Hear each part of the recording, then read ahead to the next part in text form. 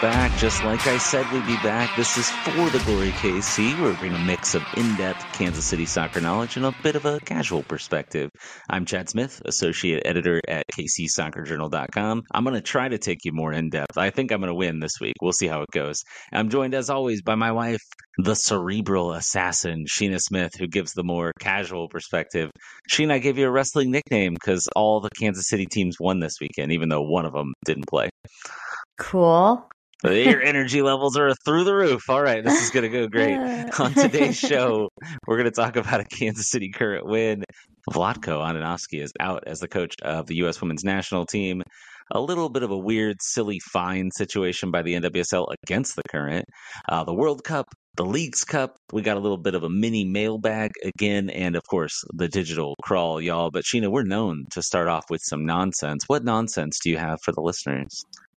Y'all, it's so effing hot out. I have to use inappropriate letters because I'm so miserable. Yeah, to quote Dane Cook, such harsh letters there. Oh, okay. I don't remember that. Do you remember that? No, that was a long time ago when he was a popular comedian. Oh, I used to love his comedy. But anyways, yeah, it's hot. It's very Arizona-like outside. And all it's really done is reminded me how much I hate the heat. My summer headaches are back, which is something I had every summer in Arizona. And stay hydrated, Sheena. You're dehydrated. I've been drinking all day, except for when I napped. I take naps now because I have headaches and I'm exhausted. We were at our kiddos' soccer game earlier today, and then we went back to school shopping, and it was miserable and it was hot. But because we went to an outdoor mall. Like, what were we thinking? The games were over by Legends, so I was like, why are there outdoor malls? Like, Arizona was full of outdoor malls, and it made no sense to me because it's 115 degrees, and why would you want to walk from store to store? And then Kansas City, like, when is it nice enough to have an outdoor mall? Like, spring and like fall. It's fine a lot of the times, but yeah, spring and fall, which are the shortest two seasons, winter and summer are the longest two seasons, in my opinion. I don't know. The other thing is that we just got a new foster dog, and this is such an unfortunate situation. This dog is one of 40 dogs that were in a hoarding situation, and yesterday when they picked the dog, or they took the dog out of the home, it was the first time the dog had ever seen the outdoors. So this dog, unfortunately, loves the outdoors, which is understandable, but she wants to be outside all the time. And so I'm spending even more time outside than I typically would. And so I think my only regret is getting a new foster pup when it's 1,000,000 degrees outside. I really didn't think about the fact I would have to be outside with the dog because the dog is too small to be out there alone because she can fit through our fence. But and there's wolves and coyotes and whatever, raccoons. Wolves. There's coyotes. Right. No, coyotes. There could be wolves. You don't know. There's not, but yeah. And I spent all last night bathing her. She unfortunately came with 1,000,000 fleas, and they gave something that killed it, but had to wash her 3 times and comb her for 2 hours straight. She's a really sweet dog considering she was in that unfortunate situation. She loves people. I think she's just over being around so many dogs. She's not really interested in our dog. So it's the reason we foster is for our puppy to have a friend to play with. We call her a therapy dog for other dogs. And so I thought this would be a good situation, but she's not interested. She just wants to be an only dog right now. Which I guess when you had 39 other dogs with you, I get it. 39 brothers and sisters, aunts and uncles, cousins, whatever. There was a bunch of weird inbreeding situations going on in that house. Yeah. So if anyone's looking for a cute little foo-foo dog, at some point she'll be available for adoption. What type of dog is she? I don't know her breed. I don't know that I know how to say it right because I'm not super familiar with it, but Papillon is how I would say it. Sounds good to me. So if you need a little Ahsoka Tano, we named her that in honor of Ahsoka coming out this week on Disney Plus. If you're a Star Wars nerd like me, I'm looking forward to it. Yeah, not me, but I know our kiddo is. Yep, that's her favorite character. All right, y'all, let's talk some soccer. So, we're going to start with the KC Current game. Big win over OL Reign. This is going to be probably a quick one because somebody was watching the Real Housewives of Orange County and not watching the Current game while I was at the game. Okay, but in my defense, I was going to watch the game. I had anticipated watching the game. I was cooking dinner when the game started, and I couldn't find the Paramount app on our upstairs TV, which is a first world problem. And so I was like, oh, well, I'll just start the Real Housewives. I'm behind on the OC. And so I was like, I'll just start it. And then when my dinner's done, I'll move downstairs where I know how to find Paramount on our TV. And then, of course, I got sucked in. I mean, so I had every intention of watching it. This is my casualness. And then I feel extra bad because Chad always hates when other podcasts, like people haven't watched the game. And so that's me. But I know. So I know some of the highlights because you weren't picking up my calls after the game. So I saw some of the stuff. I watched some highlights and stuff. I'd like to blame my colleague Thad Bell for me not picking up phone calls because one, I was talking to Thad, and then second, when I'm recording the post-game press conference, if I put my phone up on the stand where the coach and the players are and whatnot, he'll call it if I don't put it on silent or not on vibrate. So like it's straight silent, no vibrate at all because it would shake on the desk. So when you think about it, it's kind of Thad's fault. I mean, it's definitely my fault because I could have turned it back off afterwards, but I forgot. So the positive is that I now have Life 360 on your phone, and I can track you at any time. I can see how fast you're going, how long it takes you to go places. So I didn't want to be that person, but I feel a lot better knowing I can track you. Yep, I can't get up to all the shenanigans I was getting up to before, which is sure. literally nothing. I'm almost always here if I'm not at soccer. Yeah, my friends always talk about it. And I was like, well, we're together like 90% of the time. But that 10%, I get paranoid. And clearly when I'm not there, you don't care. You're not worried. I call you. I think about it. I'm like, gosh, it's been many hours. What the heck happened to Sheena? Eventually, I think about it. Okay, we said we're going to talk soccer, then we did more nonsense. Okay, so we're going to make this not very long. So I'll kind of hit the high points for y'all from the game and give you some observations from the post-game presser. So Debinha was back in the starting lineup. She returned after her World Cup flop, unfortunately for Brazil. They didn't make it out of the group stage. Slightly worse than the U.S. Haley Mace also returned to the starting lineup, and she played on the wing. She kind of played on the wing. Sheena, you didn't watch this, but it was an interesting formation. She was kind of playing center forward at the beginning of the game, but her, Kristen Hamilton, and Michelle Cooper were playing kind of the 3 forward spots, and they were just rotating. I think they all played in every spot. Maybe Cooper didn't play on the left wing. That's just one thing, but Hamilton all played all 3 spots. Mace was in all 3 spots, so it was dynamic. Speaking of asking the coach, we talked to Caroline Huertablum about it, and she said we wanted to keep the other team kind of like on their heels. Like they didn't know which player's coming at them, and all 3 of those players play so differently. Like Cooper's pretty fast, but she's really physical. Mace is very fast. Hamilton's like fast, but can hold the ball up well, and she kind of brings a different style. So I thought it was interesting. It didn't like crush the other team. The OL Reign didn't have a ton of trouble dealing with it, I didn't think, because the goal wasn't scored until the sub was made. But KC were on the front foot most of the time. I kind of wonder, did they unsettle their own players in the process of moving them around because they couldn't get good at being in one spot? But speaking of subs, Cece Kaiser subbed into the game. We're calling her Cash Money Kaiser now. That's what her nephew calls her, apparently.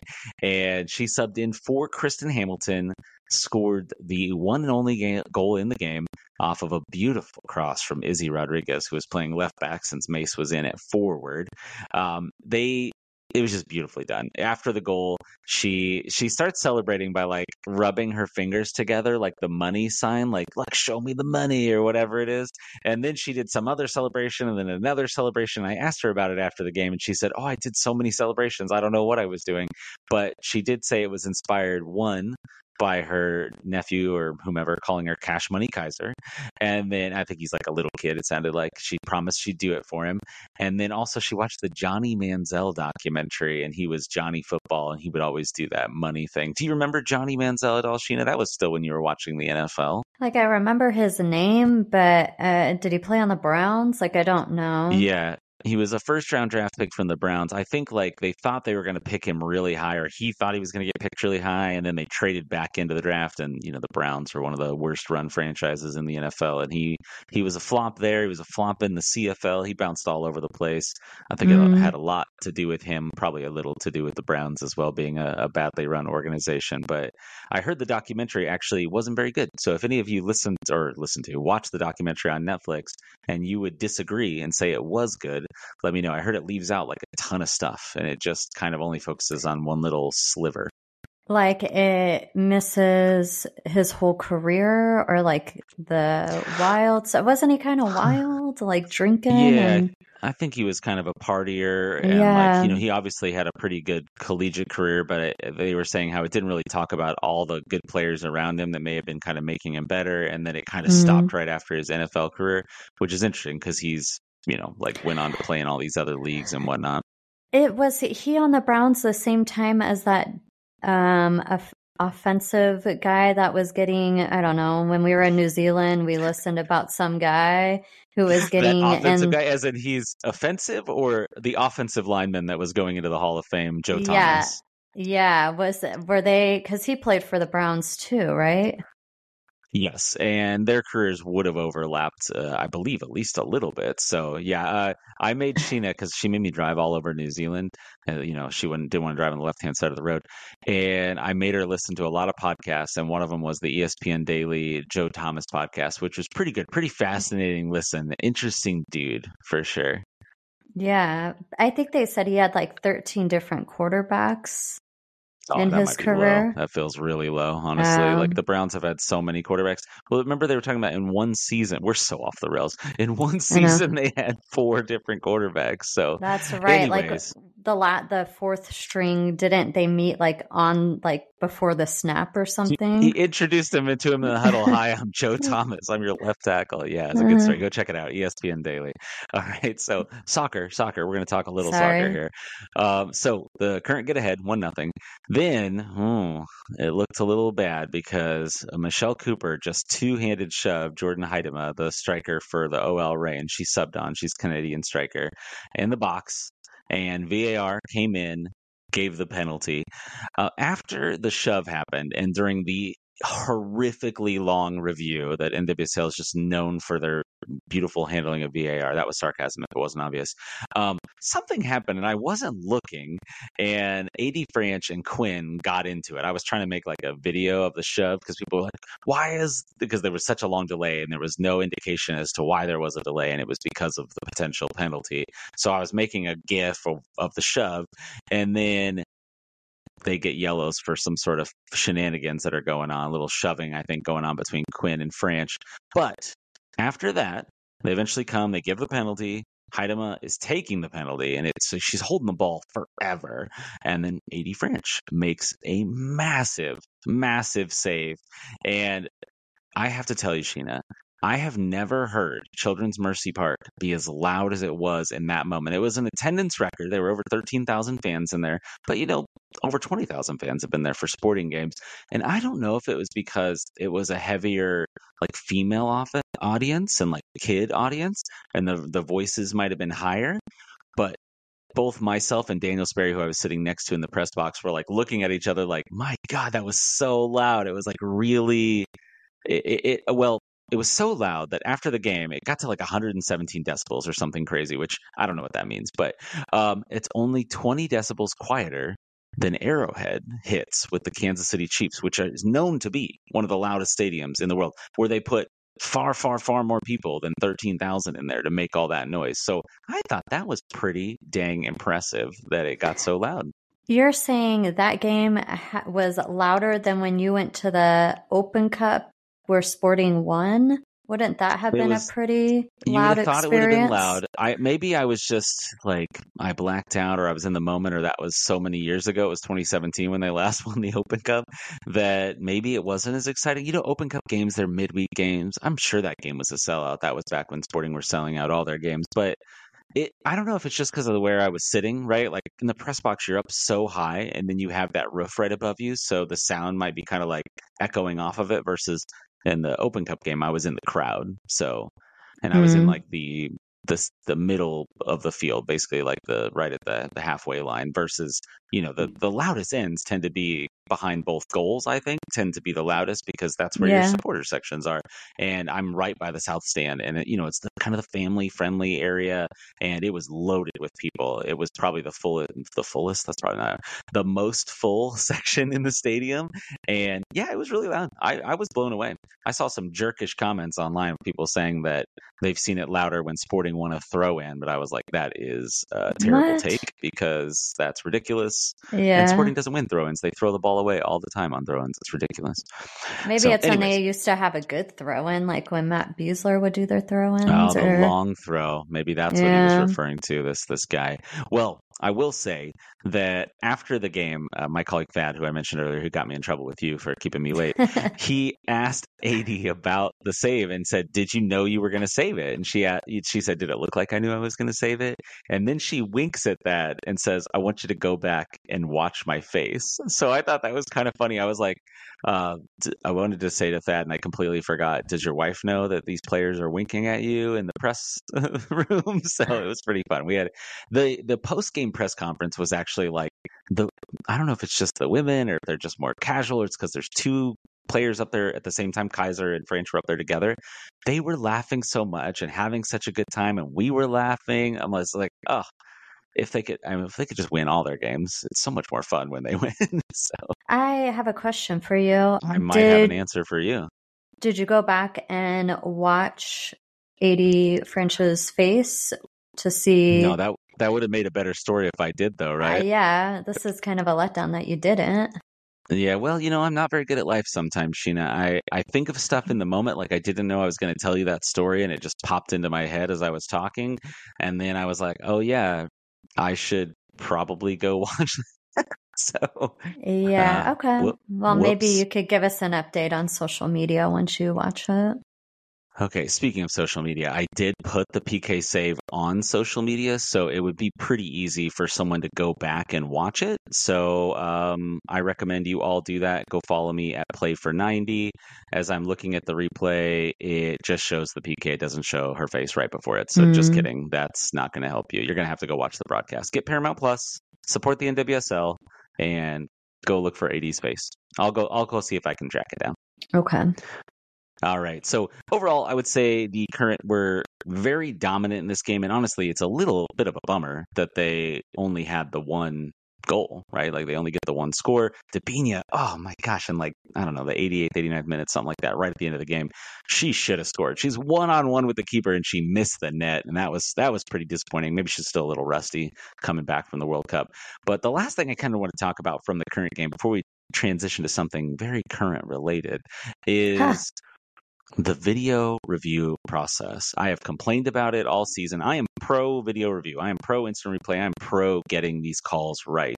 But I think it legitimately took like 4+ minutes for them to call the penalty. The ref went to the monitor, came away from the monitor to give Quinn and Franch cards. I thought, oh, she's just giving cards and then she's going to signal if it was a PK. No, then she went back to the monitor for a while to watch more. And then, speaking of my Twitter, there's a little gif of a PK shout for the Current. It's funny. Michelle Cooper's like on the ground, like ducking under a ball coming, and it hits the center back for the OL Reign. Her arm kind of flails back wildly, which is like, ooh, did it hit her arm? And I don't think it did. I did have a few people reply to my tweets. One of them said that they were sitting in the section right in front of that. And it looked like it hit her in the chest. But that was probably a 2-minute replay.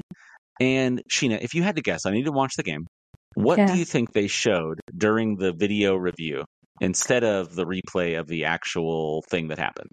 Well, typically when we are in these reviews, they show the person like over their shoulder looking at the coverage, or it's just like, So she hadn't even been called to the monitor yet. She's just standing out there. The ref was just standing out in the middle, waiting. They're just like waiting play to restart because of the review. So what else could they have shown? This is a fun game, right? like the back of the ref. Yeah, basically just a video of the ref touching her ear, listening to the conversation. And I was like, Paramount, CBS, you are a massive company, one of the biggest media companies, at least in the United States, probably the freaking world. And you can't put a replay up? I can't tell you how many other sports. CBS in football, they have a replay seconds after the play ends. And I'm like, what are they doing? Is it like one person running the production and they're just like scrambling, trying to get this thing running? Like, obviously it's not. There's probably many people involved and I probably have no idea how complicated it is, but it needs to be better. They did eventually show the replay, but it was one angle and it was just this like a Boomerang. You know Boomerang, the like video app where you take a video and it just goes back and forth. It's like whoop whoop. This is bad visual for the audio medium. You know what I'm talking about? Like on Instagram, you can do a boomerang. It's just that of the ball hitting her chest. I don't think you can anymore. Well, you used to be able to. I'm old, Sheena. I don't know. Anyways, and they just show this one like 2-second clip over and over and over. No other angles, just one angle. I'm like, you're telling me in that entire stadium there was only one angle that caught this play? No one else was looking where the ball was? No other camera? It was terribly handled. That said, I don't think it's a PK based on the crappy one angle they showed us. They did not give a PK, and her arm's by her side. It seems like it's in a natural position. I don't really have any problems with any of it. I just really wanted to complain about the production value once again for Paramount freaking Plus. Yeah, it is a missed opportunity that they can't seem to get that figured out. Hopefully, I hope that at the end of this season, they ask for viewer like feedback. I don't know why they would, but somebody. I'm sure we're going to get a survey, right? That was a survey I would fill out if they'd actually send me one. I get a survey every time I go to Wendy's or something. They're like, fill out this survey, but I won't get a survey from Paramount Plus, I'm sure. I don't think I told you. I got a survey from the Fiji Board of Tourism to fill out. So did I. Yeah. Oh, okay. I didn't know. I didn't fill it out. I just deleted it. It's in my email. I have a lot of reviews. I want to be one of those people on Google who professionally reviews things. So, what was it called? You were going to be a Google.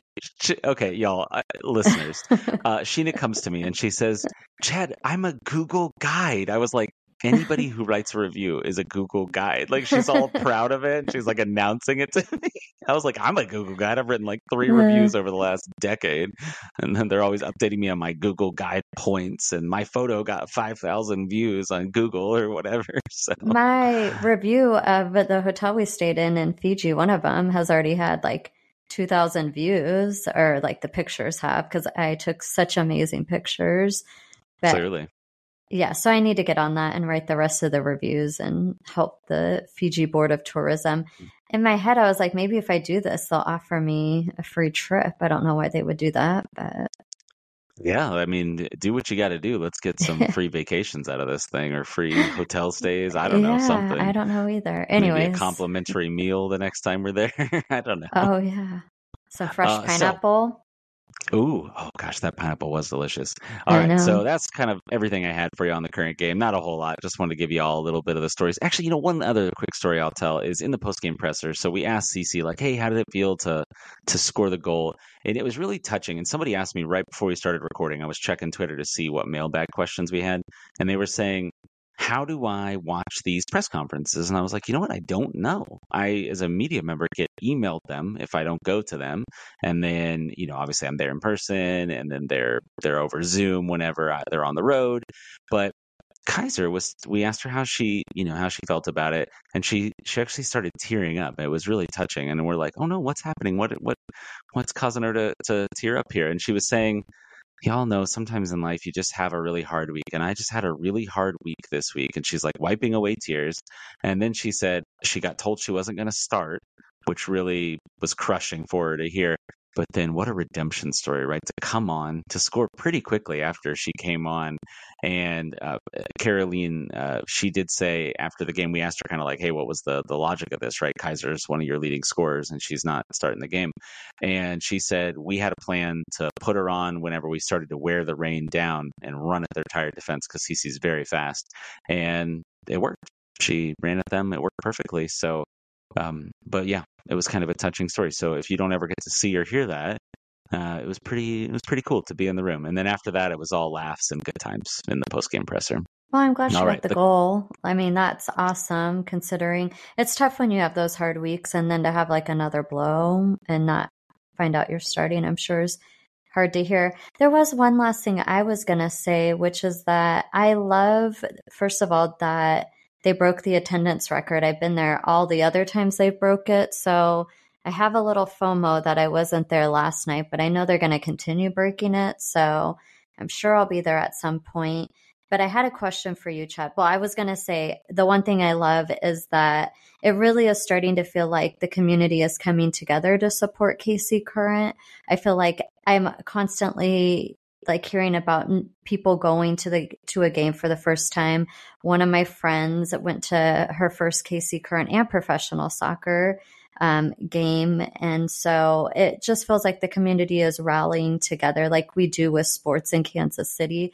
But my question for you, Chad, is that right now they're building the new stadium, and I think it's set at like 11,500 seats, something like that. Do you Correct. think they have a little regret or feel like they might go in and add more seats if this continues to grow? Do you think they're going to end up having any regrets about not building more seats? Because I know it can extend. Yeah. What do you think? Yeah, so if y'all remember back when the stadium was first announced, I think it was only announced at 10,000 seats. And then at some point they upgraded it to 11,500. And we actually got a listener question about that from Real Azek. His name is CJ on Twitter, at Real Azek. I'm sure I'm saying that wrong. Real. It just says real. But I'm saying Real because of soccer. Oh, whoops. Anyways, he was saying the same thing. He was wondering about that. What's going on? Are they going to have more? Because 80 French actually asked a question saying they're going to have to add on. Like we are filling this thing up. We're already selling more tickets than that new one's going to hold. I think maybe obviously this build is well into the process and they're opening that stadium next season. So it's probably a little late. My understanding is the stadium is expandable, that they could potentially do construction and add more seats. So maybe they see how it goes for a while, see if the attendance stays high. You're going to be asking people to go watch games in a place they haven't gone before. I'm interested to see how the parking and whatnot plays out, because there isn't a lot of parking in downtown area, at least not like really close to the stadium and the riverfront there. I forget what that area is called. Bad me. Berkeley Riverfront, something like that. Yeah. But I wonder if that'll have a play on people. They're always talking about making stadiums more friendly to public transit, but I drive my car everywhere, and I definitely want to be able to park and not have to like ride over from too far away if I'm parking. So we'll see how that plays out. And I mean, a lot of people are coming from not the downtown area. Like there isn't public transportation, to my knowledge, from where we live to get downtown. Maybe there's a bus. But I'm not. Yeah, I'm sure you can get on a bus up here, but yeah, I'm not going to ride a bus. I think it'll probably be like a park and ride situation, like you might park in designated public things. I'm sure a lot of people that live in the downtown area or adjacent can get on things like the streetcar and whatnot. But yeah, from where we're at in the Northland, like we don't have anything out here that's going there besides maybe a bus. So, and I imagine that's a long bus ride. Yeah, it might be like the NFL experience. I remember when we were looking for parking for that, there was like designated parking garages. And then depending on how close you got, like you might have to take the streetcar or a bus or something. So, so we'll see. I think if they keep selling it out, then for that. Oh, I hope so. So if not, hey, KC Current, if you're listening to this, please make a plan. The very first Phoenix Rising game we ever went to, Sheena, do you remember this? It caused me an immense amount of anxiety. Oh my gosh, we got to the game so late. We missed almost the first half because of parking. Yeah, we were going to be there probably about an hour early, but it took an hour and 45 minutes to get into the parking lot. So we missed the yeah, I think maybe we walked in with minutes to go in the first half. Best case, it Yeah. was brutally handled. So I'm hoping that the Current have done a lot of planning and it won't be that situation. We'll see. If it is, you'll lose some people that'll be like, I'm never going back. If you have a bad experience, I mean, it'll drive some people away. The I more casual think, people, of course. yeah, I think with us with Phoenix Rising, well, for one, we had season tickets their first couple seasons because we were just excited to have soccer in our lives. But I was gonna say, ask you another question rather. Have they been selling, like, I know they broke 13,000, whatever number it was on Friday night. Are they consistently getting 11,500 tickets sold at the last few games? Do you know? I'm not sure if it's quite at that level, but then it's been some kind of weird games, challenge cup games where you don't have all your full roster. Honestly, it's kind of amazing the support that they're getting considering they've been a really bad team. So Yeah, that they're surprises me too. yeah, I mean they were in dead last going into this game. I think this lifted them out of last place. Yeah, they're in 11th now, so they're actually tied with 10th with Angel City. They're just behind them on goal differential by 3 goals, and well, I don't know. This is weird. These standings are probably wrong because they have more wins than Angel City, which I think might be the first tiebreaker, but it might be goal differential. I don't know. I'll have to look that up. Either way, that actually is a really good transition point. I don't know what the attendance is on all these other games. I know it's been pretty stable, and I imagine that will keep being the case going forward. But the standings, I wrote an article this week for kcsoccerjournal.com. You should go check it out. The Current are now down to 6 games to go in the season. They're next to last. They're not in last anymore. So woo woo, there you go. And the big thing going on here is that they absolutely must keep winning.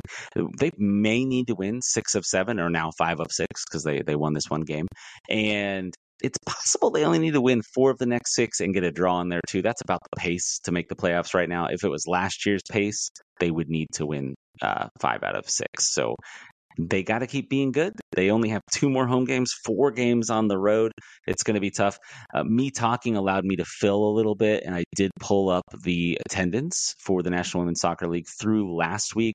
The Current are averaging 10,491, so that's pretty good. Their average last year was 76.59. So shout out to soccerstadiumdigest.com where I got that information. Actually follow them online. They're a good read. They got a lot of good stadium information as well as attendance and other metrics and numbers. I love a good stadium, like ranking. I think we're talking about that in the digital crawl, but I love. Oh yeah, we are. No Yeah. spoilers. All right, Oh, so let's talk sorry. about something that is also kind of KC Current related, I think. I brought this up before, but Vlatko Andonovski, Kansas City native, former coach of FC Kansas City and the Kansas City Comets, he has resigned as the U.S. women's national team coach. Obviously, a pretty disappointing run for Vlatko.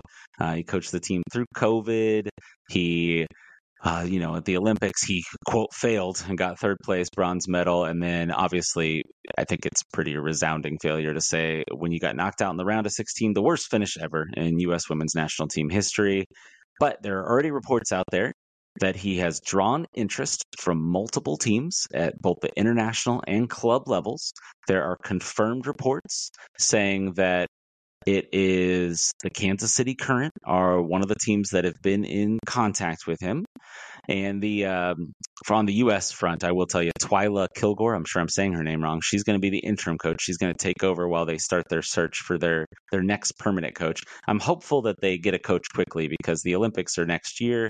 And I feel like the U.S., well, when they win the World Cup, they always do kind of, well, not bad, but like they don't win the gold medal at the Olympics. I feel like they're going to want to redeem themselves next year. And it's going to be good to have a permanent coach in place to build towards that. But let's talk Vlatko. What do you think, Sheena? We talked about this before. Do you think he should be the KC Current coach? Are you excited? Are you down on him because of his tough World Cup and women's national team performance? What do you think? No, I mean, I'll take him. I don't care. Truthfully, I don't care who the next coach is, as long You as don't they have. care. So Well, what if I they don't announce know me enough as the about. coach? They're like, you know what, Chad Smith, new coach, Casey Curran. He has no coaching Awesome. experience. He's coached the U4s through U8s in Gilbert, Arizona, rec team. They were, mediocre. They didn't win any titles or anything. You You got don't the care? Sportsman Award, so there's that. That's true. I did get that medal. That was a good one. Y'all, that was for being nice to referees, by the way. I know you talked about it the last Last episode. episode. I'm going to talk about it as many episodes as I can. I don't Okay. hate referees. I just think sometimes there's bad calls and we should be able to talk about them. Anyways, you don't Anyways, care. well, I mean, it feels like this would make the most sense since he already lives here and he attends the games. I think I said this on Twitter, so I'm probably just repeating myself, but he already lives here. He attends the games. I think you told me during the World Cup, like, that the KC Current would fit more of his coaching style or something like that. I'm not sure if they would. Honestly, their roster makeup right now reminds me a lot of the U.S. women's Maybe national that's what team, it as was. they have a lot of attacking talent and they're a little sketchy on defense. He is a good defensive coach, so I think he would help shore up their defense. But their defense has been pretty good lately, and I think a lot of that is, shout out to Elizabeth Ball and Gabby Robinson, who really held it down in the middle of the park. Defensive midfielders have been playing better. That all makes a huge difference. But yeah, I don't know. I don't think they're the same. It Or that seems it's a good setup, well. his style. Okay. So if you didn't want him as the coach, which I think you're pro having him as a coach, who would you Yeah. want? Like, do you think Caroline deserves the job? I don't think so, really. I mean, Matt Potter got fired for far less than what she's done, right? She had just as many losses and some pretty brutal results at times, although she did have a really good Challenge Cup. I think I put an asterisk on that last week because of the whole, a lot of teams are missing their best players during the Challenge Cup. And admittedly, Dabinia wasn't there for the Current, but they had a lot of other players healthy and handling things. And the Current are in the easiest division. All the teams in the Central Division from the Challenge Cup are below the playoff line. So, or at least they were when I wrote my article midweek. I don't know about the new standings. I'm pro Vlatko. I'm not going to pretend I know enough about women's soccer and coaching in general. It's kind of like if I wanted a new KC Current or a Sporting KC coach, if I wanted to get rid of Peter, who would that be? And I'd pick people I know, like Benny. Like I wouldn't know who to pick from around the world because I don't follow the game in other countries nearly as much. I do think that U.S. teams in general, college, pro game, they don't play a very technical version of soccer. It's a lot of like defend and play the ball long and counter and use your speed and things like that. And there's, it's effective. It has its place.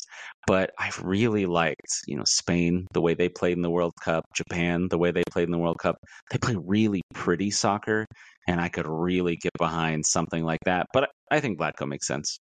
I'd pick Vlatko. And I think he's friends with Matt Potter, who used to be the coach. He's friends with Hugh Williams, who used to be the coach. Does Vlatko want the job? Is he afraid he'll just get fired if he loses 3 games in a row or something like that? I don't know. I don't feel like they would fire him after 3 games personally. Because it sounds like he's going to be in high demand. Like he's going to have some options. It's not like nobody's going to want him based off of how the women's team performed. I guess what it'll come down to as well is how does the rest of the season go? Because if Caroline puts them on a run and they make the playoffs and they make another run, do you have justification really to let her go? Maybe she just needed time to implement her system. I do think she wants them to play prettier soccer. They've been playing out of the back. AD actually did a really good job of playing with her feet, which has been maybe her biggest weakness as a goalkeeper. There's several times this season she's passed directly to the other team and then they scored. She did it at the very last second against the OL Reign. Luckily, nothing came of it, but she was fantastic with her feet for the entire rest of the game. So I think that they're building a style there. I think Vlatko probably gets the job, but he's got a lot of leverage. You'd have to think they're going to have to pay him. I was going to say, could they even afford him? I mean, the Longs are billionaires. I think they can afford whatever they want to afford. I guess so. How do you become a billionaire? Well, I hope they wrote a book. Maybe I should look and see if they wrote a book. I feel like all billionaires write a book. That's a good point. You should see if they've ever written a book. And if not, maybe I can get in their ear and see if they can write a book so that you can read it. Yeah, I can find out what they did. Yeah, I think, they have an investment firm as their business, so that's Um, part of it. Sheena, you read that book that was like designed for children about learning the basics of investments I that you wanted our did. daughter to read, I and did. I gotta she buy wouldn't it. read. Oh, you're gonna I buy it know. now? Okay. Well, Yeah. y'all, if we run out of money completely, it's because Sheena started investing our money and didn't know what she was doing. So, I got all my admittedly, tips from a children's book about investing. I don't know what I'm doing Yeah. either. I just keep it safe and make sure I don't lose all our money. So that's my basic plan. True. Anyways. All right. So that's our Vlatko talk. One more KC Current subject here for the day. The Kansas City Current were fined $55,000, I guess nothing for a billionaire, for taking a charter flight back in July, the beginning of July, to a Racing Louisville game. This was reported by Meg Linehan in The Athletic. It was leaked by a source inside of the NWSL, an anonymous source, and then it's since been confirmed. The Current gave a statement on it. So I'll give you a little background here.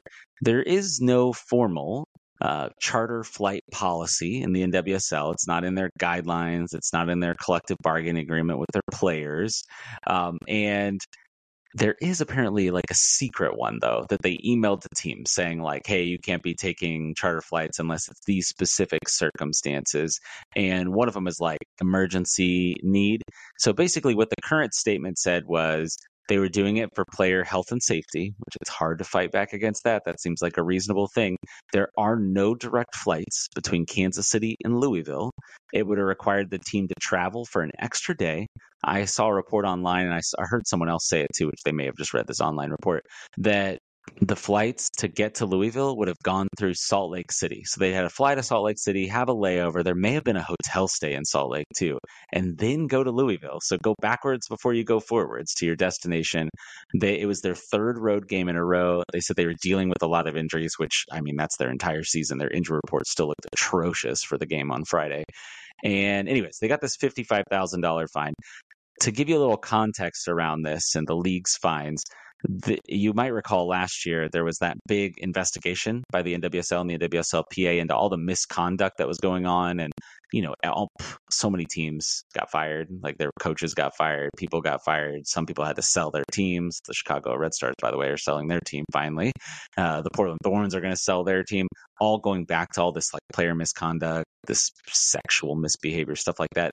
Two of the teams got fines of $50,000. So a lower fine for that, which I don't know what the misdeeds of those teams were. I'd assume it wasn't any of the really egregious stuff. And a smaller fine than taking one charter flight. The Current also said that it was a negligible cost difference. I think it was within 10% more to take the chartered flight versus the non-chartered flight. And Sheena, I don't know if you have your head around charter flights. I will tell you my perception of a charter flight was definitely, before I started watching and writing about soccer a lot, was like, oh, private jets, and you've got like flight attendants taking care of you every need, hot towels and warm meals and this and that and whatever. And it's really just like a commercial airliner, but you're the only people on it. So, because I've seen a lot of pictures of Sporting, they take private or chartered flights all the time, and it just looks like a Southwest or United plane or whatever. That's just nobody else is on it but them. So you're still in the same bad legroom situation, and et cetera. You just aren't crowded next to a bunch of other people, and you're not sitting in an airport with the general public like us waiting around to catch your flight. So there's a lot of information. What are your thoughts? It seems excessive. It's crazy that they got charged basically the same amount as the allegations or from last year on all those scandals. It Yeah, doesn't. admittedly, it was teams that did less. It wasn't the teams that got the top fines. Those were just some Oh, lower teams that got fines. I do want to give that context. I think some teams got some pretty wicked fines that were way above $50,000. Wicked. I was watching UFC Boston, so I'm picking up some Boston sayings oh, today. poor Chris Weidman. Oh, spoiler alert, y'all. Oh, Okay, so I if you mean, were it happened DVRing the Weidman yesterday. fight, and by the time you listen to this, who knows when it happened? It happened Saturday night. All right, so excessive. I agree. Yeah. I think it looks terrible. Like the league looks so bad and so petty. And this article from Meg said that basically the final decision came down to the commissioner, and that she decided to do this. And I don't know. they look so amateur so many times. The NWSL and the way they behave and the things they do, and just like they're late getting their schedule out. It takes them forever to get this stuff together. It's just another thing that makes them look bad. I'm wondering if, what do they do with this $55,000 KC Current pays? Like, what does that get allocated to? Do you know? Or I assume it goes into a bucket for snacks for the people at the league office. No, I have no clue. I don't know. Maybe it gets split amongst the other teams. I'm not sure. I know that they see it as a competitive advantage, right? To be able to take these chartered flights, because hey, if your opposition is having to take commercial flights and you're taking a charter flight and you're cutting out all the waiting and the travel and the hotels and the layovers and the whatever, but they didn't get to do that when they played you. I suppose, yeah, it's an advantage, right? But it's also like these are professionals. They're not paid like professionals all the time. The wages are not very high. Actually, that's a really good context point to add. I went and looked it up because I was thinking about it a lot. And the minimum salary in the NWSL is somewhere around $36,000. So this money is enough to have paid a whole player for a year plus almost another player for a year. That's crazy, right? A minimum salary player. So you're talking like probably a low draft pick, bottom of the roster type person. I wonder if they had the fine be so heavy so it sets like an example of like, because to me, I don't disagree with maybe there shouldn't be a fine for the reasons you said, but like $10,000 feels like a fine, like a good, like fair for what happened. But why that wouldn't stop anyone if that's all the fine is, like maybe it being outrageous. It just seems like a really hefty fine for something not that serious. Yeah, I agree. It's always funny because you hear about fines in like the NFL or the NBA where they're like, oh, they were fined $25,000. But then, when they make millions of dollars, it doesn't Like seem for like wearing the anything. wrong color shoe. I remember Right, somebody did right, yeah. that. And those are usually smaller fines, but like fines for like illegal hits in the NFL might rise to a higher number. And still, like little stuff, nonsense stuff. I think you can get some pretty hefty fines for apparel violations in the leagues, though. There's a lot of rules around that stuff. So yeah, I think it looks bad. I think it not a good look for the NWSL as usual. When I'm always hating on the poor NWSL, I want them to be successful. I've said it before. I want them to be the Premier League of women's soccer. I want them to be the place where all the women in the world are coming. As I've been watching the World Cup, which is actually a perfect transition because we'll talk World Cup. Hey, as I've Chad, been are we watching going it, to take a break at some point? oh yeah, I always forget. I'll sneak an ad in. Don't worry. All right. Okay. So as I've been watching the World Cup, players like Linda Caicedo or these like really, oh God, I can't think of the Spanish striker's name. She's 19. She just started playing full time, only playing soccer a year ago. How insane is that? And she's scoring multiple goals at the World Cup, and she won the U20 World Cup, and she won the World Cup. But I was thinking about these players. I'm like, man, it would be great if all these players were in the NWSL.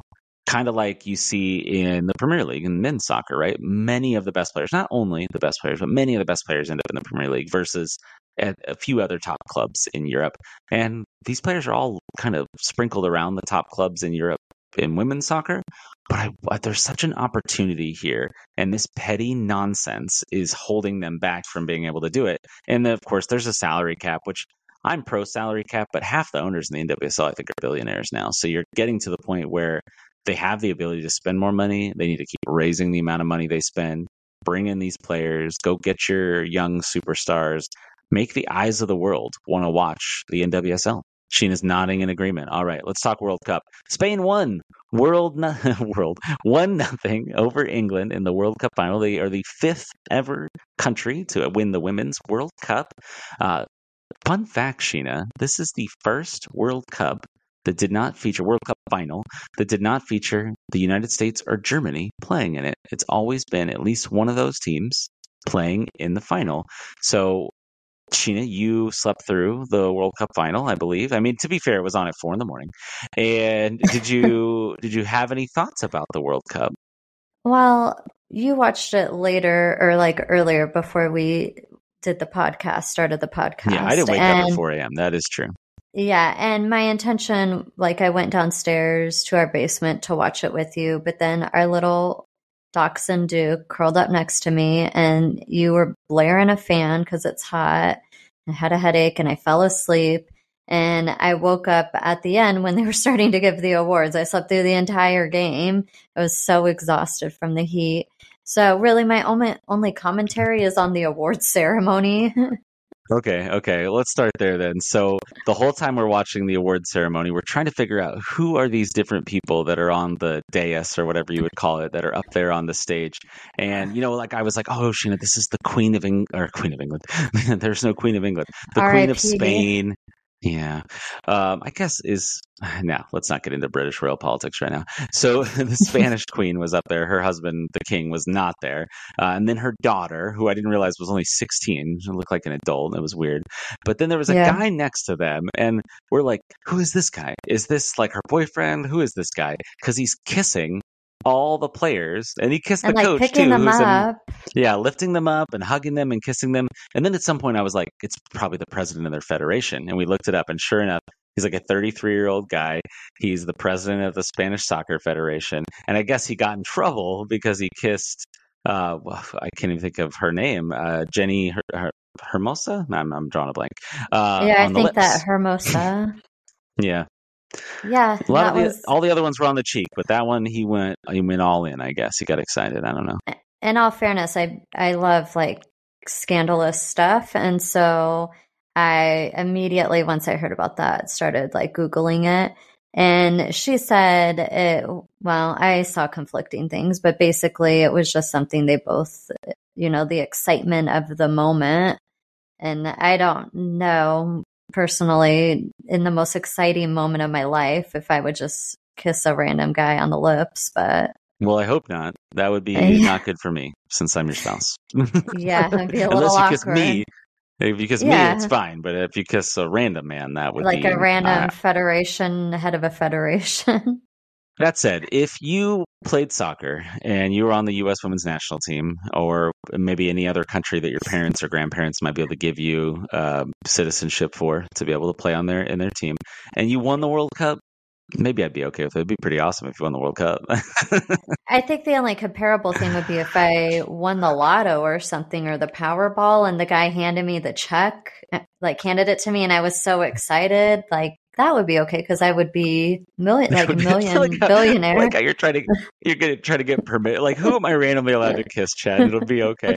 That said, much like soccer, you don't play the lotto, so I don't think you're going to win the lotto either. Although you I need to get on that. To play the lotto. Yeah, you should get on that. I'd probably accept that if we were suddenly millionaires or billionaires or something. Probably millionaires, all the taxes, they take so much money out. So. Yeah. All right, let's talk about the actual game, the World Cup itself. I don't have a ton of thoughts on it. You probably watched it. If you're a soccer fan, you're watching this World Cup.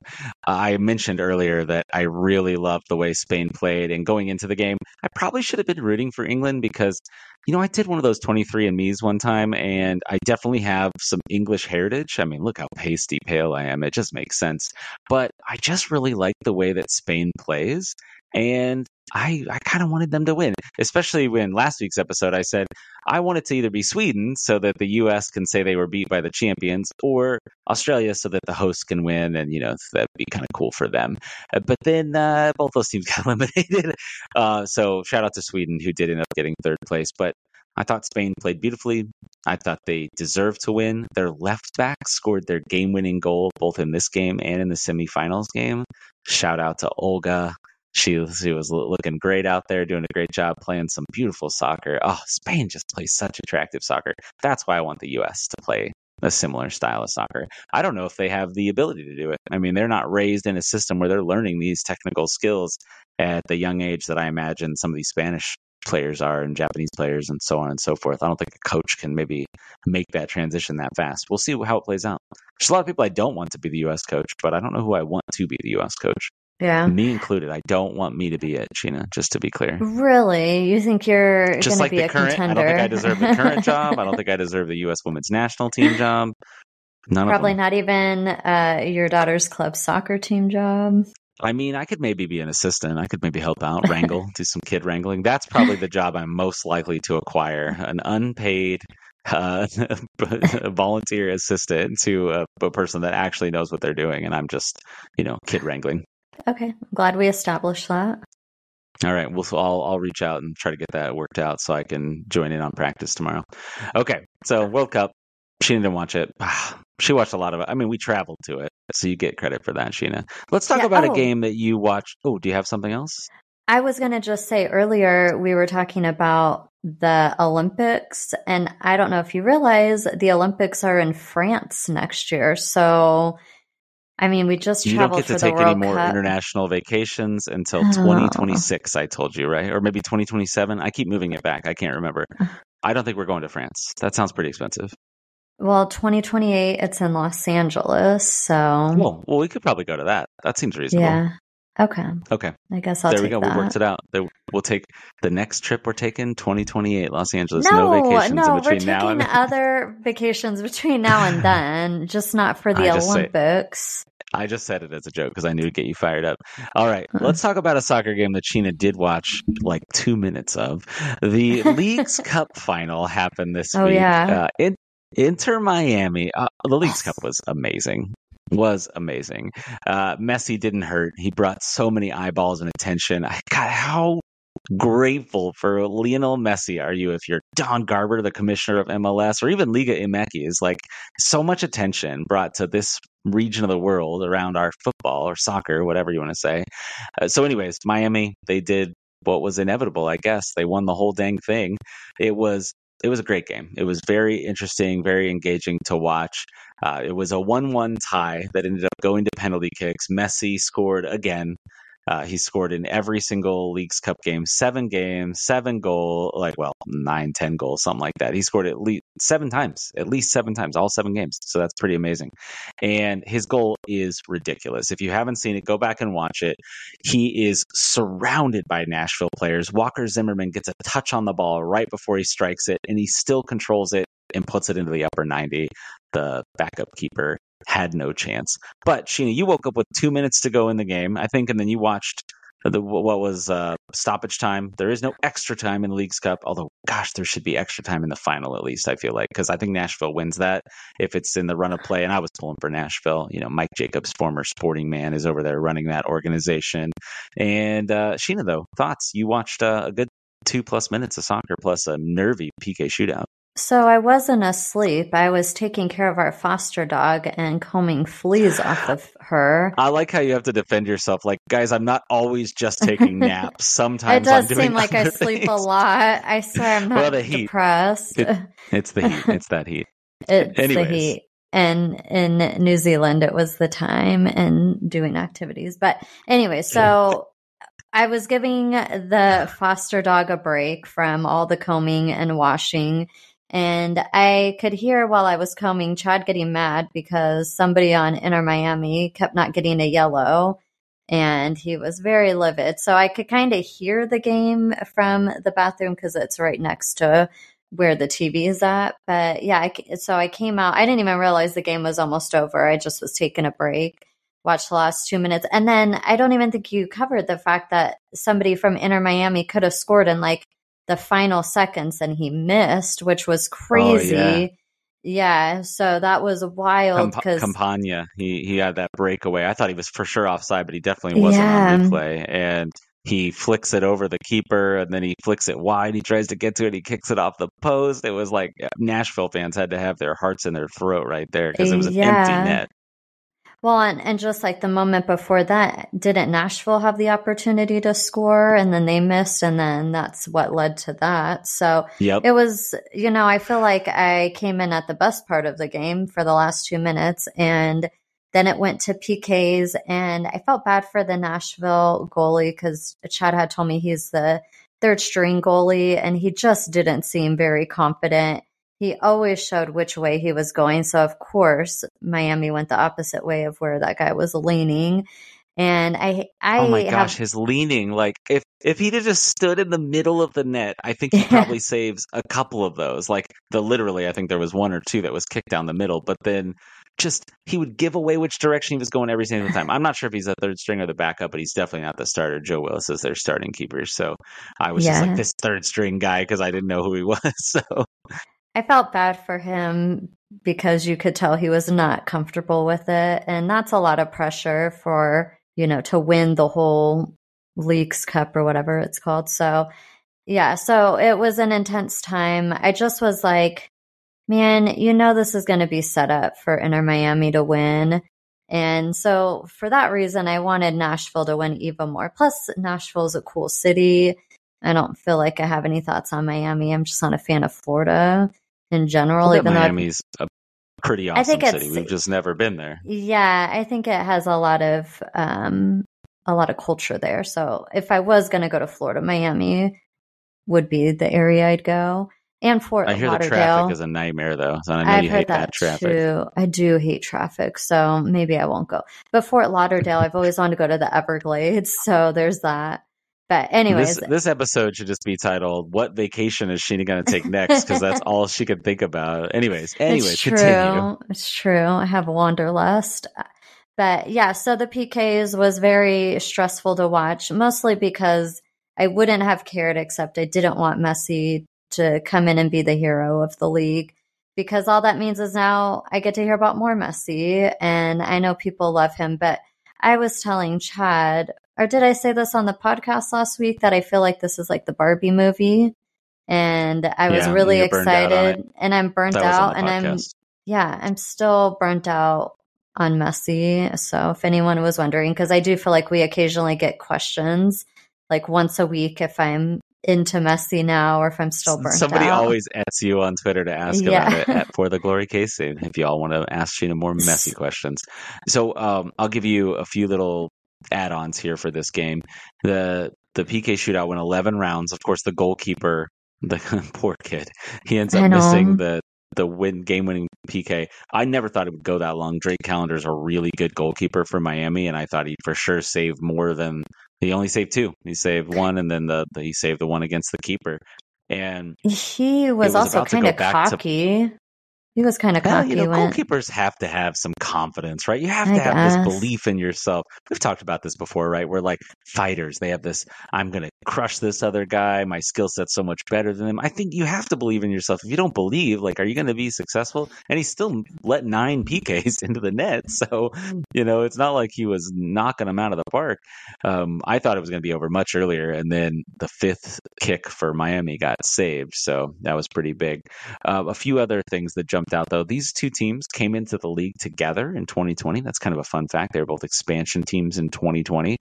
This was Messi's 7th time in his career that he's scored in 7 straight games. His longest streak, by the way, is 10 games. A lot of people on Twitter were giving MLS grief, saying MLS is a garbage league and this is why he scored in all these games and blah, blah, blah. Well, he did those other streaks in some pretty good leagues. La Liga, maybe Ligue 1, have you heard of them? France, Spain, some pretty gigantic leagues. So it's just because he's Messi. He's freaking amazing at soccer. But this is also his 44th ever trophy, the most all time. He's going to have a chance to earn 2 more trophies, Sheena. This is going to make you really happy. Miami are still in last place in MLS because these were all Leagues Cup games. These do not count for anything else. So they got to dig out of the basement. I think they have 12 games to go, something like that. And Sporting have only 9. Oh boy, Sporting KC. Also, he's in the semifinal of the U.S. Open Cup. So they're going to play FC Cincinnati. And if they win, they'll go on and play in the finals of that competition. Cincinnati, you're our only hope because the other side of the bracket is a lot weaker. I need Cincinnati to eliminate Messi and eliminate Miami from that competition. But if they make the playoffs, then he could try to win MLS Cup too. Oh, how crazy would it be? Sheena's just rolling her eyes so hard. 3 of those, that's ridiculous. I just feel like it's set up for him to win it all, win everything he can win because it's good press. I don't know. I don't think it's set up. That implies conspiracy. So you mentioned how I was yelling about the referee. I thought Ismail Elfat, the ref from the Miami-Nashville game, did a good job overall. But there were a few instances late on in a game where he did not seem to want to give cards to Gomez on Miami. He had subbed in. He had 3 or 4 fouls. He kicked a ball away on a restart, or he got in the way and the ball got kicked off of him, I should say. He should have been on a yellow. And then he could have stopped doing that nonsense because when you're on a yellow, you can't risk it, right? You get sent off. That would have been interesting, though, because if that happened, I think Miami would have less PK takers because they'd only have 10. So they'd get to come back to Messi sooner. That would have been interesting, right? But it didn't happen. So I don't want to seem like I'm always a ref hater. I thought he did fine outside of a few instances late in the game. But like when Messi's gotten free kicks that have led to his goals earlier in this competition, they've been legit. They were fouls. I don't know what those other teams were thinking.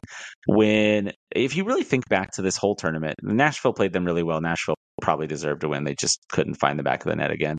And Miami just scored Messi scored a ridiculous goal to get them their one goal. They almost got eliminated in the it wouldn't have eliminated them necessarily. It might have.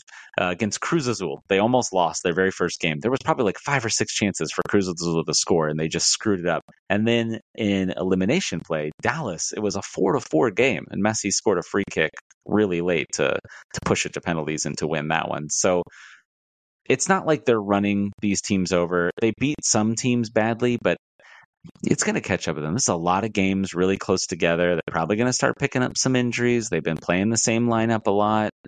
We'll see. He might win the U.S. Open Cup. He's not going to win MLS Cup. I'm making that prediction right now, Sheena. No MLS Cup for Messi. What do you think? Is he going to make it? I'm here in last. It would be ridiculous because they've been in last like a good chunk of the season, and I get they're getting better because they got Messi and some other big time people. But it just would be unfair. That's why we call Sheena casual, everybody, if you're wondering. Some other big-time people. Are you talking about Jordi Alba and Sergio Busquets? I could be. I don't know. I don't even know their names for sure. I'm just kidding. Now that you've said them, I know that. I know those are the people, but I don't know. I'm sick of talking about Messi. Yeah, let's move on. They're 14 points out of the last playoff spot. So it's not like Sporting. Sporting are 3 points out. They're 14 points out. They got to basically win everything to make it. So I feel confident they're not going to win MLS Cup. Y'all feel free to pull this audio and send it back to us if it all goes horribly wrong. So we got a couple mailbag questions that we did not answer earlier. I want to transition over to those. Actually, I think, there's just like 4 of them here. So Splunkato from Instagram, what a fun name, said, thoughts about the cancellation of the Challenge Cup after this year. Sheena, I don't know if you heard about this. The NWSL Challenge Cup, which is still going on, the Casey Kerner in the semifinals, has $1 million prize for the competition. It's something like $13,000 a player in extra wages that they can get from this is not coming back next year, at least not in the same form. They cited scheduling complications. They're just going to play the winner of the best record in the league against the MLS Cup, that doesn't make sense. The NWSL Cup champions. So they'll play like a one-off game at the beginning of the season. They do this a lot in Europe, like in the Premier League champion plays the winner of the FA Cup, and they go against each other. If it's not the same team, sometimes it's the same team, and then it's another team gets placed in there, like the second best team or the team that got to the semifinals or whatever. But what do you think? That's going away. That's going to take away 6 games. They're going to add 4 more because there's 2 expansion teams. So they're still going to have almost the same amount of games, but a lot of money is off the table. What do you think? Yeah, that's a bummer about the money factor, especially knowing that some of these players don't make very much. So that is probably discouraging for a lot of these players who, not that you can really rely on that money, but, it's a fun little bonus if you do win. Yeah, and like you said, it's not nothing. Like 13 grand in a lot of sports wouldn't be much of anything for most professional athletes, but women's soccer in the U.S. is still growing. They're still being conservative in how they grow wages. They've grown a lot in the last few years. I crapped on the NWSL earlier in this podcast, but they've done a lot. I think they got to find a way to get that $1 million into the salary budget. Frankly, they need to raise the budget more than that overall.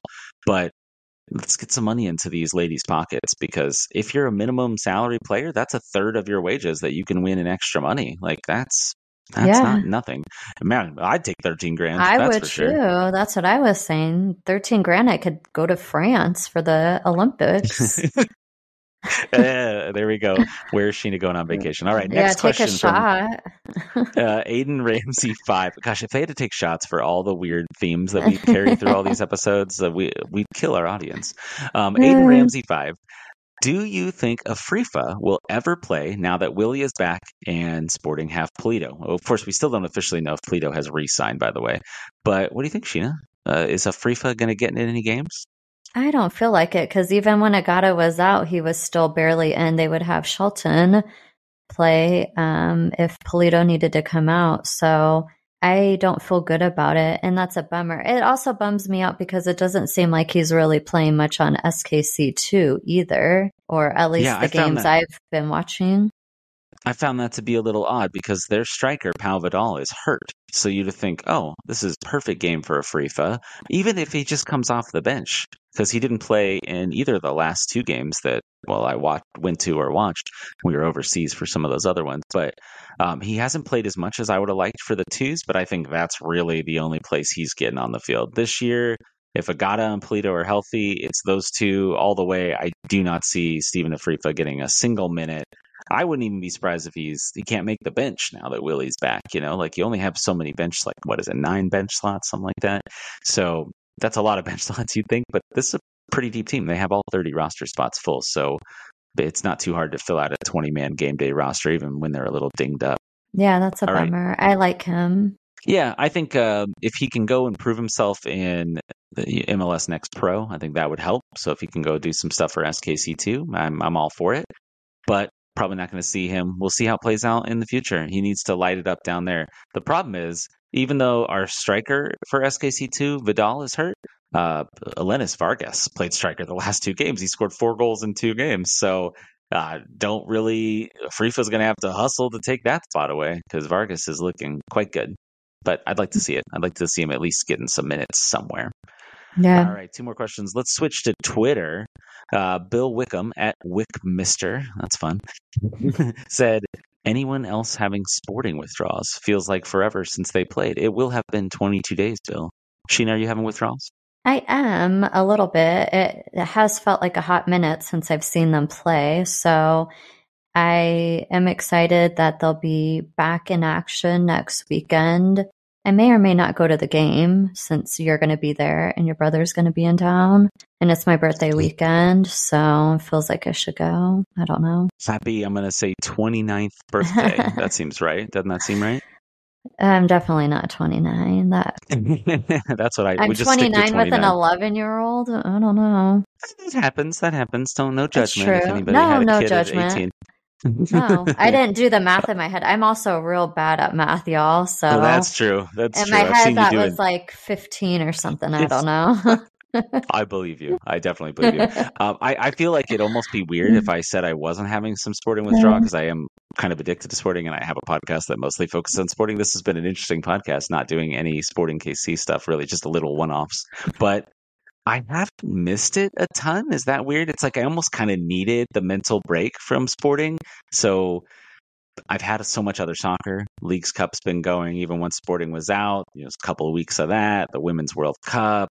The European soccer is mostly starting back up. I admittedly haven't watched much more than highlights of that stuff, but it's okay. It's been nice. Absence makes the heart grow fonder. I love cliches, so there's a cliche for y'all. A couple more questions here, Sheena. Oh, one more question. I lied because we already did one of these. Last one here is from Ronnie Bishop at Ronnie Bishop 13 on Twitter. He says he's getting ready to watch a real club, St. Louis SC. Ooh, Ronnie. And announcer just said, you never want to be late with player changes. You always want to be a year early. How many years late is SKC on player changes? Really? Ooh, Ronnie throwing some shade. A real club that's existed for less than a year. What do you think? How late are Sporting on some of this roster turnover? They have, I think, the second oldest roster in the league. Yeah, behind Nashville, by the way, who are really good. I mean, thanks, Ronnie, for listening when it sounds like you're a St. Louis fan. So that's awesome. I'll take your hate listens. Absolutely. Yeah. I don't know. I mean, they definitely need to, I love Zusi. I love Espinoza. I mean, they both have been playing fine. I mean, Zusi's been injured, but yeah, I mean, I think it's time. Fontes, I wouldn't be sad to see him go. Melia, I think his time is coming. He's been out the last few seasons for a good chunk of the season, so... Yeah, him and Zusi have missed quite a bit the last 2 years, so I definitely think on some of those it's pretty obvious. We've hit the old player thing quite a bit around here, and we'll definitely have some off-season podcasts. We're not going to disappear when the season ends, so we'll have to talk about how we would rebuild this roster, what moves we would make, what things we would move on from. But Thanks I for your guess, hate listens, Ronnie. well, I guess we didn't give a year. We just named players who are old. So I'll say 4. I don't How know, many 4 years late? years 4 years late. late? This feels Yeah. like a made up answer. I think it's player dependent, right? Like some Yeah. players, like I think Espinoza has been really good this year. I've loved him off the bench. If guys want to play for the league minimum, he's playing for 85K. It's true. I'll take hit. I'll take Espinoza as my fifth or sixth midfielder for $85,000. And I don't know if I would take Graham at 85,000. I would take Graham. He's making like 300K if I'm remembering right off the top of my head, which is not worth it right now because he's not playing consistently. And you Yeah. got Jake Davis, you got Caden Pierre. I think you have some right backs of the future right there, if not right backs of the present. So, you know, but last year Zusi was pretty good, or 2 years ago, I Yeah. can't remember. But as a whole, they need to invest in the youth, and I'm all for it. But I'm not going to give a specific year. I'm not going to do it. That said, Okay. Gene, let me tell you a fun story because this podcast has gone way longer than I thought we'd go. I thought with no sporting, I was like, oh, we're going to this will be in and out in 30 minutes. I know Yeah, who we're we are as humans. talkers. You know we are. We are talkers. Yeah. So when I was at the KC Current game, I rode up in the elevator with one Mr. Graham Zusi. It was his 37th Oh, birthday. yes, it was. So we got to ride in the elevator. Well, we got to. I'm sure he didn't feel like it was, oh, I get to ride with Chad. Probably didn't have the same effect on him. I tried to play it cool. I tried to be very calm, as I am. I've ridden in the elevator. I think I met Benny and his wife and his kids one day in the elevator. Like, I've talked to Benny a bunch of times and met him at soccer stuff, but like got to see him outside of us. Well, still soccer situation, I guess, but I interviewed him while I was the SKCT coach a few times. But I've ridden with Matt Beasler and Fontes and a few guys in the elevator. So it was fun going up with Graham. And Did you talk to him? You didn't I tell wished me him a happy this. birthday. Oh, yeah, I know. I can't believe I didn't tell you. I I wished him a know. happy birthday because I had heard it was his birthday. He's 37 now. Roger said he's now officially the oldest person on the team, which I don't know if Roger knows how time works. He's older, even if he hasn't turned 37 yet, if his birthday is before your birthday, Roger. Just throwing that out there. I'm sure you're listening. But yeah, and I couldn't stop myself from being a little bit of a reporter. So if you have listened for all this hour plus that we are into this podcast, here's a little exclusive for y'all. I asked, how's training going? Is he back in full training again? He's like, no, not quite full training. He said, I hope to be back in about a week or so. So there you go. A little exclusive for the Glory KC listeners. And Sheena's super jealous that she didn't get to ride in the elevator. Sheena, if you wanted to be media, maybe play in a media game for the KC Current on September 1st, I bet this podcast counts as media. We could get you in there. I'm good. I don't want to meet Zusi that badly. I feel like you would fangirl a little bit and you'd get really awkward and quiet and I not know what to would. do or say. Yeah, I I know would. who you are. One other question about that. Did Graham Zusi know who you were? Did he recognize you? I don't know if he did or didn't. He was very I mean, he sees me in the locker room all the time, but like, I don't know if I'm just like another nameless face of people that are in there, but there's only like a few of us that are consistently there all the time. It's basically like myself, Thad, and Daniel Sperry that are essentially always there. I missed some games because of the World Cup. I feel like I had a legit reason I was out of the country, but mostly I'm there. Jimmy Mack, he's a pretty regular, another KC Soccer Journal guy, but everybody else is a little spotty, right? It's a little hit or miss as to who shows up from week to week. There's a lot of guys that are there, but they don't always go into the locker room, and yeah, I don't know. It's kind of yeah. I'd like to think he knew who I was. Okay, cool. All right. Let's go to the digital crawl, y'all. We gotta end this podcast eventually. I know, I'm hungry. Holy crap! My goodness. So we mentioned it loosely, but I'll give you a result. Sporting KC 2-1, 1-0 over Minnesota United FC 2. That Alenis Vargas goal was the difference in the match. A little other Sporting KC news. Sheena, I don't know if you heard this. The Sporting KC U19, so their academy team, used to play in MLS Next Pro with all their other academy teams. The U19s only are going to the UPSL. If you're like, those letters sound vaguely familiar, do you remember the Tulsa Athletic, who Sporting played in the U.S. Open Cup? Yeah. So it's the same league as them. So it's the unofficial fourth tier of U.S. soccer. So I think this is actually a step up in competition. You're playing men, you're playing adults that are kind of playing for their livelihood versus playing other kids, the other U19 teams. Several MLS teams have joined.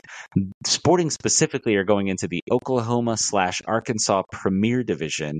The Sporting KC website described it as one of the best divisions. I don't know if that's just hyperbole, but there are 400 teams across the UPSL all over the country, and they're kind of divided up regionally. So not going to run into a lot of these other MLS U19 teams if they happen to be grouped with any of them. But I think this is a good step in the right direction.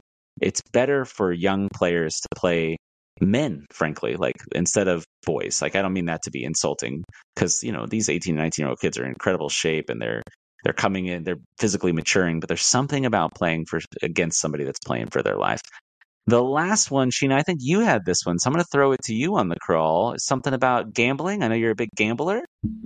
Oh, yeah. As we just learned earlier when I said I don't ever play the Powerball or the Lotto, but there was a website, gambling.com, and they came up with a list of the best value MLS game day experiences. So I guess I would have had you guess, but I put this on here so you've seen it.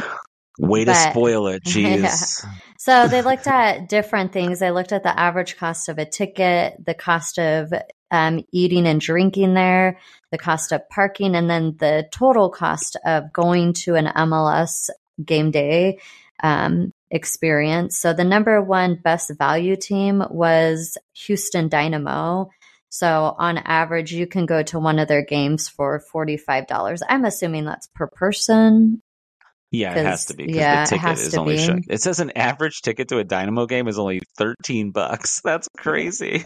Yeah, well, I mean, it's so hot and humid there. I don't know. But it's lowly attended, as you can see every time you watch them on TV.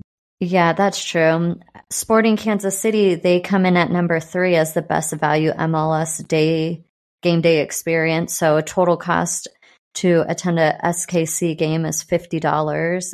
I was surprised a lot of these stadiums charge parking. So I guess we don't. I don't think I realized we didn't charge for parking.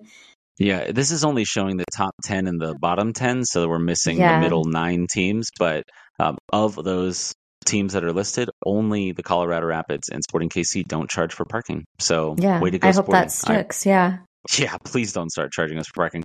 To circle back, that's why the Phoenix Rising game was a disaster, because they were charging for parking. It was like 2 people taking your money for thousands of people trying to get into a parking lot. So don't charge for parking. Come on. I mean, they charge for premier parking, but you can park for free. So I think that's kind of where they're going with this, is you don't have to pay for parking at these venues.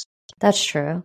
Nashville. So Nashville's a hot team. They were number 4. But then we'll go into the most expensive MLS game day experiences. And obviously, I think this was done maybe before Messi, or I don't know, the Messi factor was taken into consideration. But they are the most expensive. Inter Miami at basically $300. Because parking on average is $118, which is wild. Isn't that insane? And it's in Fort Lauderdale. It's not even in Miami. What is parking going to be when they move it to freaking Miami, when they build their stadium? Well, if they ever build it. But, fair enough. Yeah, LAFC, which we've been there a couple times. I do remember the parking being kind of expensive there, like $50, but they say $65. And then I swear we parked for like $20. Am I making that up in my head? No, I think maybe the first season we went, and then the second season it jumped up. So, but St. Louis City SC, they came in at number 9 as the most expensive game day experience at $132. So I found that interesting. I love stats. So anything you want to add to it, Chad? I think it's interesting because they list a pretty high average food cost. If you look across all the teams, though, the food costs are anywhere between about $15 and $35 or $25 rather. So it was kind of weird to see food be so high. And I don't know if it's just because I'm cheap, but I almost try to never buy stadium food. The only person I buy food for is my kid, just to get her to be quiet. And I wouldn't spend, it says the average for Sporting is $21 for food. I'm definitely not spending $21 per person on food at a game. So you can get in for much less. The average ticket price, it said, was $29. I think that's what a Cauldron and South Stand seat cost, right off the top. But then if you want to sit somewhere else, obviously it's going to go up. So they must be factoring in resale prices being lower, because notice all the teams at the top of this list besides Nashville are bad. Yeah, that's true. I No also offense, feel Sporting. like, yeah, I also feel like, are they doing an average of all the different like places you can eat at in a stadium? Because if you think about it, we have some really like local places. I think BRGR is the only one I can think of off the top of my head. But or is it called Burger? I know I call it BRGR, but it could I just always be say Burger. BRGR too. Is it still in the Yeah. stadium? I can't even picture if it's there. Oh, maybe it's not. I think American Royal might be. Yeah, American Royals there. Yeah, there's a Okay. few local things. Yeah, this is Yeah, well, look so at our expertise here on stadium food, which we don't it buy it. So shows, there you go. That's yeah, why it you know. shows how much we don't buy it. But maybe that stuff is more expensive, and so it's the average. Because we're always buying like the popcorn and the cotton candy, like the nachos, which are always stale, and the pretzels that are always hard. Oh, those pretzels are terrible. Go to I QT and know. order some pretzels for us because they're way better than the Sporting pretzels. Yeah, the game day snacks are never good. The popcorn's usually stale too. Yeah, don't buy that stuff in the members club. It's always gross. But our kid wants it every time, and I just suck it up and pay for it to keep her quiet. What a good parent! What a good parent! All Yep, right, y'all. parent of the year. Let's tell you about the schedule. Somehow this might be the longest podcast we've ever done. Holy crap. So this week we have got all three teams back in action. Sporting KC 2 are at Austin FC 2, 8 p.m. on Friday. Then we have Sporting KC. I don't know why I said Friday all weird like that. Hosting the San Jose Earthquakes at 7:30 p.m. on Saturday. And then I hate this. The KC Current are at the Houston Dash, also 7:30 Saturday. So they play at the exact same time, which means if I go to the Sporting game, which I'm going to go, then I cannot watch the KC Current game until after midnight, and I have to avoid spoilers, which is very tough to do when you're sitting next to a bunch of media people that are probably going to be watching the game on their laptop. So I want to focus on both games and give them my due attention. I'm sure that's not going to work out in my favor. So if you've made it this far, this might be a record. We're out of hand. I don't know. We'll think about our lives and what we're doing with our time and your time. Thanks for hanging out. Subscribe to the podcast. Tell all your friends. We need you all to react and interact and be with us. I'd like to do a full mailbag episode where I don't think of the topics. Maybe this will be a good postseason one. And you all just tell us what you want us to talk about. You can tell us what you want us to talk about at For the Glory KC on Instagram, Threads, Facebook, Twitter. Or if you have a longer thing that don't fit in those mediums, you can go forthegloryKC@gmail.com. You can follow me on Twitter at PlayFor90. And here's Christian Leo to play us out with Write It Like You Mean It. Take care, everybody. Bye.